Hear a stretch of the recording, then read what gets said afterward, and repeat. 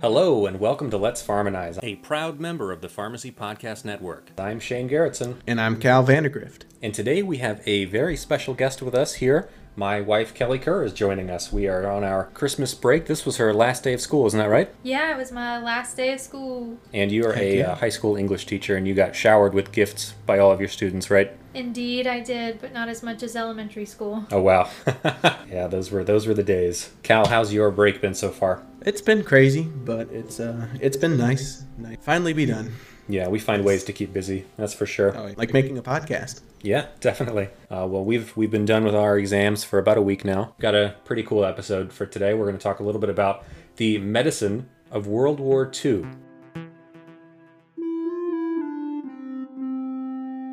There's a lot of great films centered on the conflict in World War II, like Saving Private Ryan, Das Boot, The Bridge on the River Kwai. After having been a huge fan for a long time, I recently introduced my wife to Band of Brothers, the true story of Easy Company of the 101st Airborne. It was released on 2001 on HBO. Cal, I know that you've seen it. We've talked about it before. It was amazing, right, Kelly? It was really good. Yeah, you loved it so much you read the book.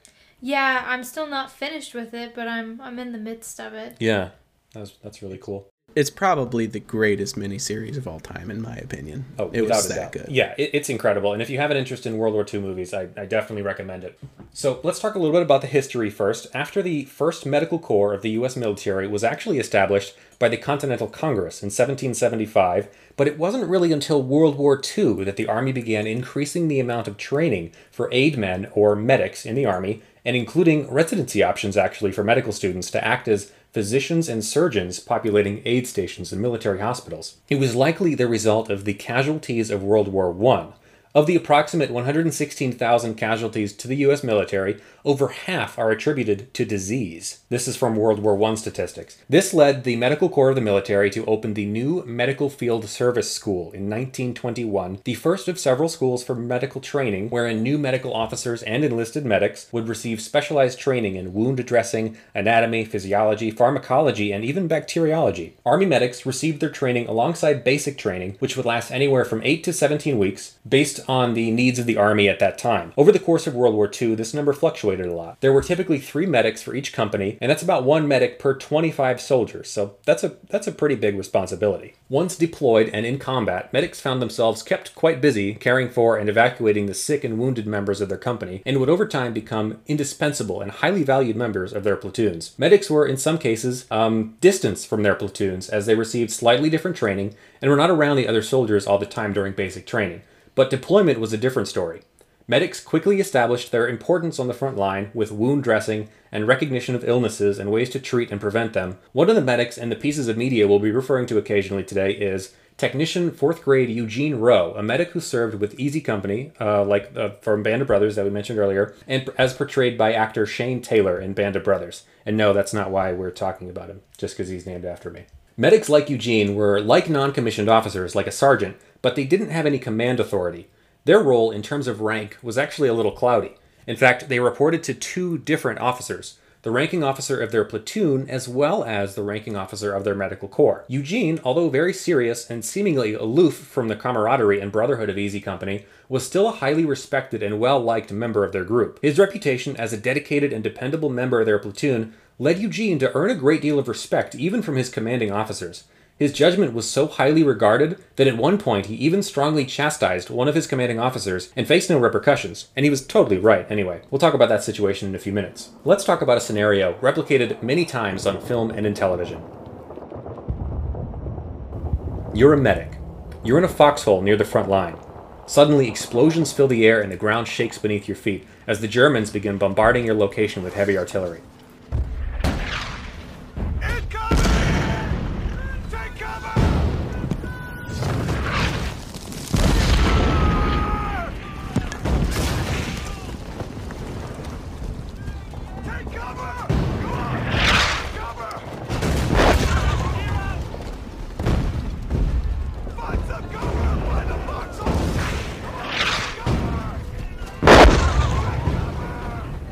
Several minutes pass with no respite from the bombing.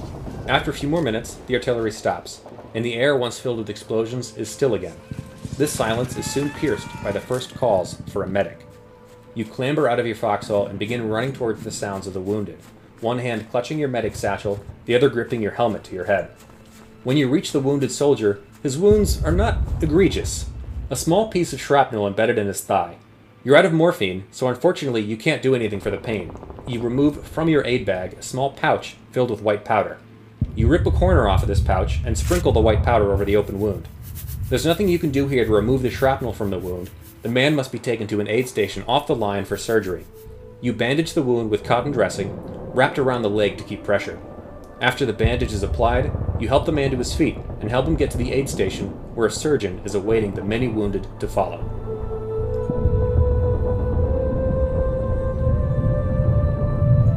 What we have just described is a typical, albeit rather lucky, situation among front lines. Medics were first and foremost meant to treat and evacuate the wounded. Medics and aid men during World War II in the European theater were strongly discouraged from carrying weapons.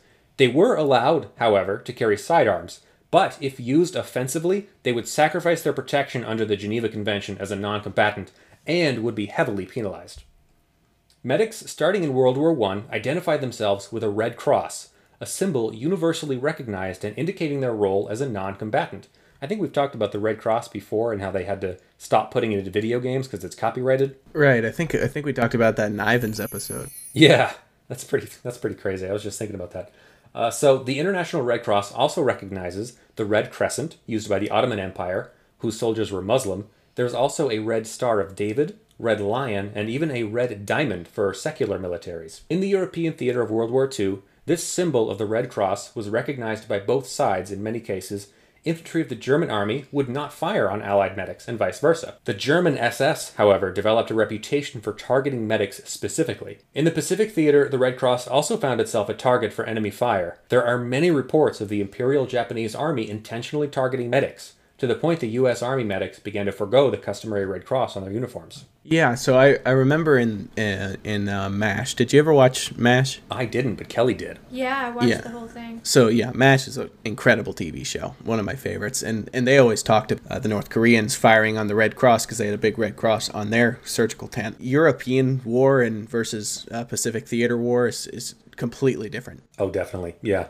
Totally different rules of engagement. But yeah, MASH is really unique because it's, I think, one of the only pieces of media about the Korean War. There aren't any movies about the Korean War. They're almost always about World War II, either Europe or Pacific Theater, and then they skip Korean War and go straight to Vietnam. Right, well that's always just the thing too, isn't it? Because they never consider Korea even to be a war. They always called it the Korean conflict. It was never the Korean War until much afterwards in textbooks. Interesting. I didn't actually know that. That's cool. Let's talk about one of the greatest advances of World War II, available from the beginning and commonplace and pretty effective. That white powder that we talked about in that our theoretical medic spreads on the wound of their ally. Do you know what that powder is, Cal?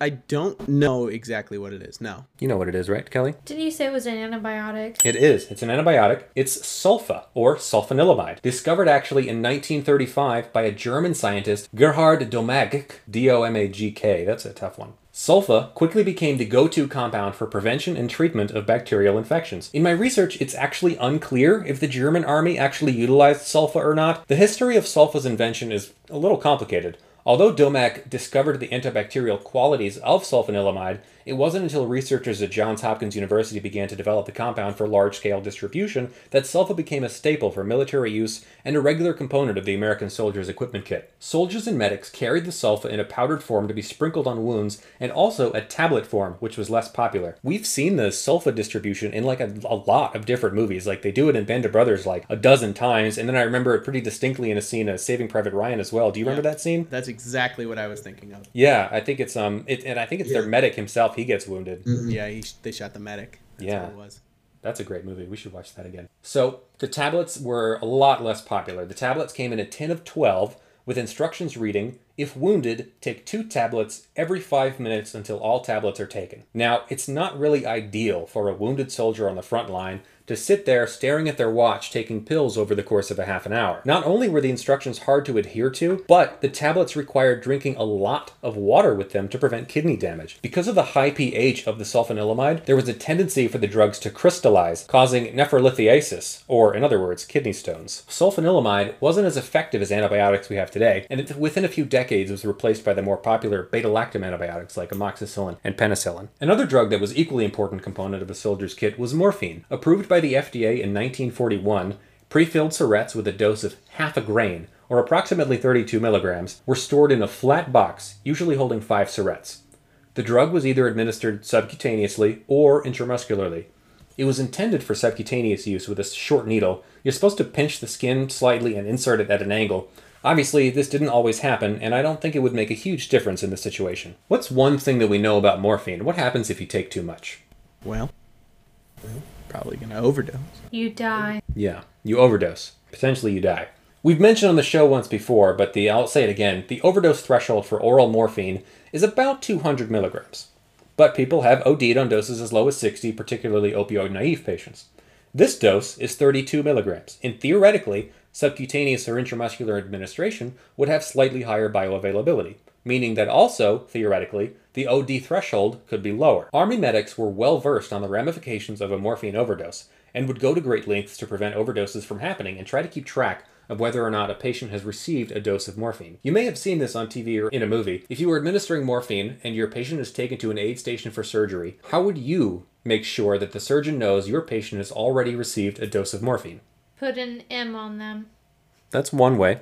Cal, what would you do if you had to think of some way creatively? I don't know. Some sort of marking. I like the M. I think the M would have worked. Yeah, an M with a Sharpie. Nah, with their blood. With their... Their blood. You could do that. Yeah. So soldiers would use one of 3 ways. The medical corps training preferred way was a little notebook that each medic carried with carbon copy forms. You guys know what carbon copy paper is? Yeah. Yeah. So medics carried carbon copy notebooks, and after treating a wounded soldier, they would fill out the soldier's name, rank, arm of service, age, race, date of birth, date of enlistment, location of wound, time of wound, and description of treatment, including whether or not morphine was administered. Each one of these sheets had a string pre-attached to a grommet, which were those little metal rings in paper that like manila tags or envelopes have. The string would then be tied to a button on the soldier's uniform, and the carbon copy turned into the medic's commanding officer. Obviously, this was a terrible idea and it didn't work out. Taking the time to fill out tedious paperwork was not only frustrating, but really dangerous when under fire.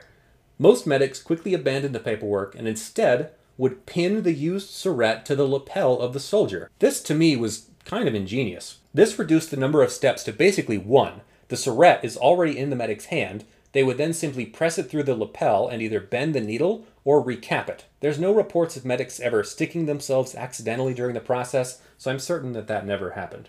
Can you imagine accidentally sticking yourself with the morphine syrette when you're trying to put it through the soldier's jacket? I think honestly, it might help you in that situation. You're running through active fire. Maybe that'll help you get a little bit of morphine in your system. That's one thing that I always want to criticize about war movies, though, is when they inject the morphine, the soldiers immediately just like, oh man, I feel so much better. Even IM morphine takes like 20 to 30 minutes to have an effect. Yeah. It's not fast. I think it was in Saving Private Ryan was where they were just like, he kept giving it to him. I think it was the medic scene, same medic scene, where they were just like, they kept giving him morphine. I should have watched that again to prepare for this episode, but I think they gave him like 3 more shots of morphine. Yeah, and it was just like, that's... Which is... I mean, he probably would have died from his wound, and he got shot in the liver. Yeah, they got him in the liver, I remember that. But yeah, that was like 90 plus milligrams of morphine just right off the bat. Does morphine travel through your system faster if it's injected through an IV bag? It does, yeah. Much, much faster. It goes straight into the circulatory system, whereas if you put it in intramuscularly, it still has to get absorbed through the muscle, so it takes a little bit longer. But theoretically, the effect under IV would be within minutes, just a few minutes, like less than 5. Yeah, I know when I've had kidney stones and they've given me, well, they don't give me morphine, but what's the stuff that they give me? Fentanyl. When they would give me that, I would be out in like a few minutes. Minutes, yeah. It's really fast IV. Because it's straight into the central compartment. It doesn't need to go through any kind of absorption or any kind of cell layers or anything. It's just immediate. Straight to the brain, too, within like 60 seconds. So, the other less desirable option, but necessary in certain situations, like Kelly said, is to actually draw the letter M on the forehead of the soldier in blood, usually the soldier's own. This was in the event that the surret is lost or misplaced, and was certainly not the preferred method. And we do see this in an episode of Band of Brothers. When a soldier is injured by a mortar and treated with morphine, medic Eugene Rowe draws the letter M on his forehead before he's taken to the aid station. That's the only reason why I said that, is because when that scene happened, you pointed it out and was like, why did he draw an M? And I said, I don't know, because he done got murdered. Or something. I didn't even remember that. I don't even remember that scene. Yeah, we just watched the whole thing like 3 weeks ago. Yeah, you definitely have an advantage on me over this. It's our new Christmas tradition. And another scene which I alluded to earlier, an American soldier is unintentionally shot by one of their own soldiers and is tended to by Captain Richard Winters and Lieutenant Harry Welsh. While waiting for the medic to arrive, Welsh and Winters forget how much morphine they've given to the soldier. When medic Eugene Rowe arrives on the scene, he notes the lack of surrets on the man's lapel and very angrily scolds the officers, who outrank him significantly. It's one of my favorite scenes because it shows a really interesting dynamic of the Army medic and how their reputation can lead to such a great deal of respect, even from higher-ranking officers. Stretcher! I got him, Harry. You give him morphine? Yeah. How much? Oh, I can't remember. 2, 3 surrets, maybe? 3 surrets, maybe? Yeah. Jesus Christ, were you trying to kill him? It was 2. You don't think it might be important to let me know how much medication the man has had, huh? Because I do not see 1 surret on the man's jacket. Sorry, Doc. It's a good thing he a big man. Maybe he stand a chance. He was in a lot of pain, Doc. We didn't know what to do. Yeah, well, you oughta. You know, you are officers, you are grown-ups, you ought to know. All right, let's go. Come on, move it. Yeah, no, I think that's really good because I think it shows the leadership ability of Captain Winters. I really like that scene too. I remember that one definitively because it was like most captains would have probably just dropped whoever they were tending to and like scolded the medic or whatever. But he wasn't just an officer; he was a man amongst men, you know. Yeah, Captain Winters is like my hero. He's such a good guy. Mm-hmm. So, we've talked about morphine, sulfa, basic wound scenarios, but occasionally wounds would be so severe that a soldier could die of blood loss alone. In cases like this, they actually use either plasma or whole blood, even as far back as World War II. Plasma offered the greatest convenience in an emergency situation, being pretty readily available, and without any red blood cells or antibodies, there was no need to match blood types. In World War II, they even had dried plasma available, which was easy to transport and lasted a lot longer and could be reconstituted quickly by the medic on the battlefield. Liquid plasma and whole blood were both stored in glass bottles, which broke easily and were difficult to transport effectively. It wasn't until 1950, after the war, that the plastic bags which we're so familiar with now were introduced. The use of whole blood and plasma ended up saving the lives of thousands of soldiers over the course of the Second World War. That's interesting because I do remember at MASH they were using glass bottles, maybe just because it's more reminiscent of the time, maybe, even though they weren't using it anymore. But maybe. I remember them specifically using glass bottles. It might also still have been cheaper to produce at that time. I mean, the army does cheap things. I mean, most of the stuff was World War II surplus that they were just sending over. Yeah, absolutely. So, considered by many historians to be the turning point of the war, let's talk about a new drug. The year is 1943. Winston Churchill is the epitome of good health. He smokes, he drinks, he's obese, he probably has heart disease, Lipitor hasn't been invented yet, and now he's got pneumonia. Things are looking grim for old Winnie. Then comes along Alexander Fleming who says, yo, try this. What miraculous drug am I referring to, Cal? Penicillin. Yeah, baby, penicillin. Churchill takes the penicillin and his pneumonia is cured, and the newspapers and radio are alight with celebration of this new wonder drug. Except, according to penicillin's actual discoverer, Churchill wasn't cured by penicillin. He was cured by sulfa. Yeah, boring, ineffective sulfa cured the British bulldog of his bacterial pneumonia. That's not to say that penicillin couldn't have cured him. In fact, it probably could have done so a little better. In fact, it's unclear why Churchill didn't receive the penicillin, but the reason for the propaganda makes sense. Sulfa was German-made, and penicillin was discovered in Britain by a Scottish physician. Not to mention... A lot more sense. Yeah. Not to mention it was way more effective and didn't cause those pesky kidney stones. That's sus. Yeah. I don't know. It makes sense to me. Like, they had the data and they were like, let's, figure out a way to get this propelled into the mainstream. Let's just say it saved Winston Churchill. It's just a little weird to me that, I don't know, it just seems like it was already mass-produced at this point, right? Sulfas weren't, like, strictly made by Germans at that point. Yeah, sulfa was mass produced, but like they had the data on penicillin, and the actual story behind the whole Winston Churchill thing is even more ridiculous. Like the newspapers and radios created this whole fantasy about how Alexander Fleming's father saved Winston Churchill as a boy from drowning in like a frozen lake, like that scene from It's a Wonderful Life. Do you remember that? Yeah, when George saves his little brother. Yeah, like they made this up, this whole weird fantasy, and then Winston Churchill's father was like, "Okay, I'll pay for your grandson to go to medical school," and that man was Alexander Fleming, who then invented penicillin and returned the favor and saved Winston Churchill. But it was all totally like made up. I mean, it's cute, but it doesn't make any sense. Can we watch It's a Wonderful Life on Christmas Eve? Yeah, we can watch that. Have you seen that movie, Cal? Oh my God! Every single year I watch It's a Wonderful Life. Really? It drives me absolutely bonkers. Get out of here. You're not wanted. It's If just- you slander It's just- that I- film. I just don't like. What's his name? Oh, I'm Jimmy Stewart. If it's Jimmy Yeah, Stewart, Mary, I love you, Mary. You want the moon, Zuzu's Mary? petals, Mary. You want the moon? Just say the word and I'll throw a lasso around it and pull it down. I like Jimmy Stewart. I love Jimmy Stewart. He is the best. He's a good guy. And now, a word from our sponsor.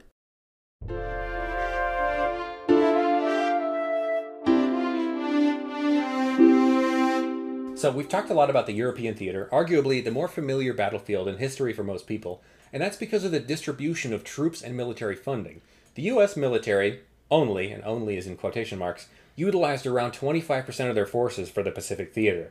The jungles of the Pacific Islands brought their own unique challenges for US military medics to contend with, including a host of unfamiliar diseases, dehydration, and heat exhaustion. The Pacific theater was brutal, and not just in regard to the ailments that the soldiers faced. The rules of engagement were different here, like we mentioned earlier. At least, the Japanese Imperial Army didn't seem to follow the rules.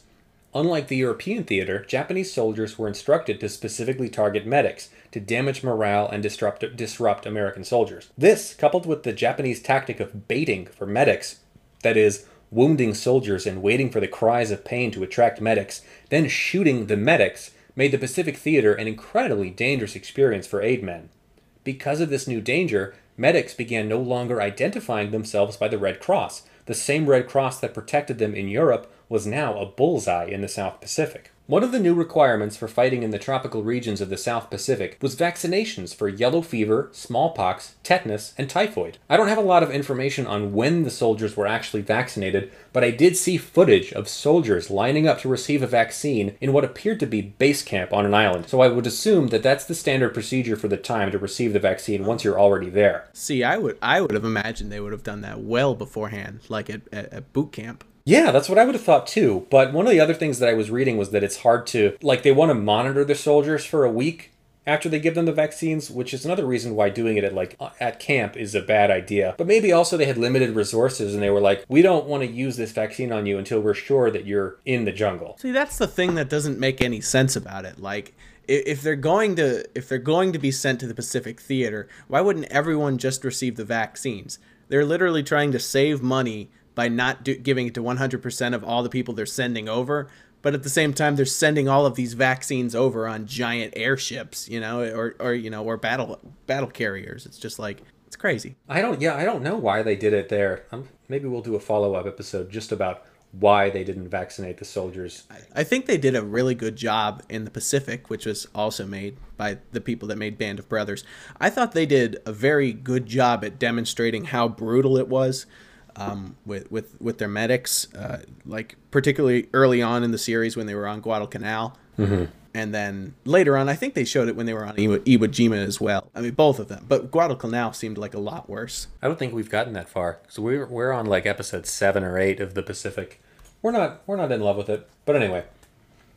So also, the way that they did these vaccines, it was really rough. Like, instead of doing like the 90-degree angle on the deltoid, they went in at like a low 45-degree angle. And he went in like so fast, just like sticking it in there. Ew. It looked wrong brutal, with but that? the guys didn't even flinch. It was funny.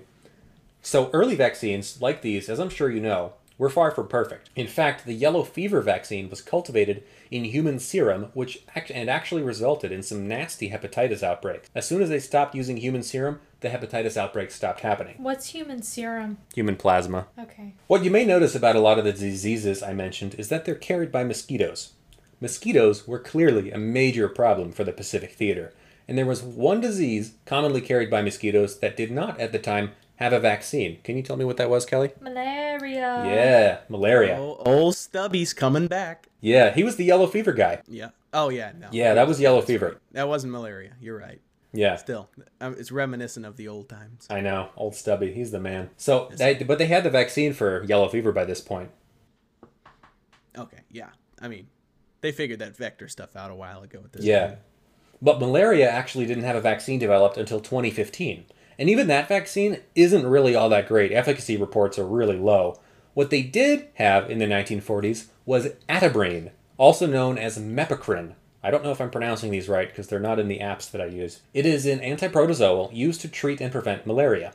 It's a drug closely related to chloroquine, which we've heard a lot about recently. Dose was 1.5 grains, or roughly 100 milligrams. For prevention, a soldier would take 1 tablet every evening. For treatment, start at 2 tablets every 6 hours and work your way down to 1 tablet 3 times a day over the course of a week. Atabrine, like chloroquine and its derivatives, was not without its own host of side effects, including nausea, vomiting, dizziness, liver damage, and toxic psychosis, which sounds pretty terrifying. Jeez. Yeah, field doctors and surgeons were actually able to make a diagnosis of malaria using a blood sample and microscope. They would take a soldier's blood and they could actually see the little devils. They're small, maybe about the 1/10 of the size of a red blood cell. Despite the side effects and reputation, atabrine seemed to work pretty well.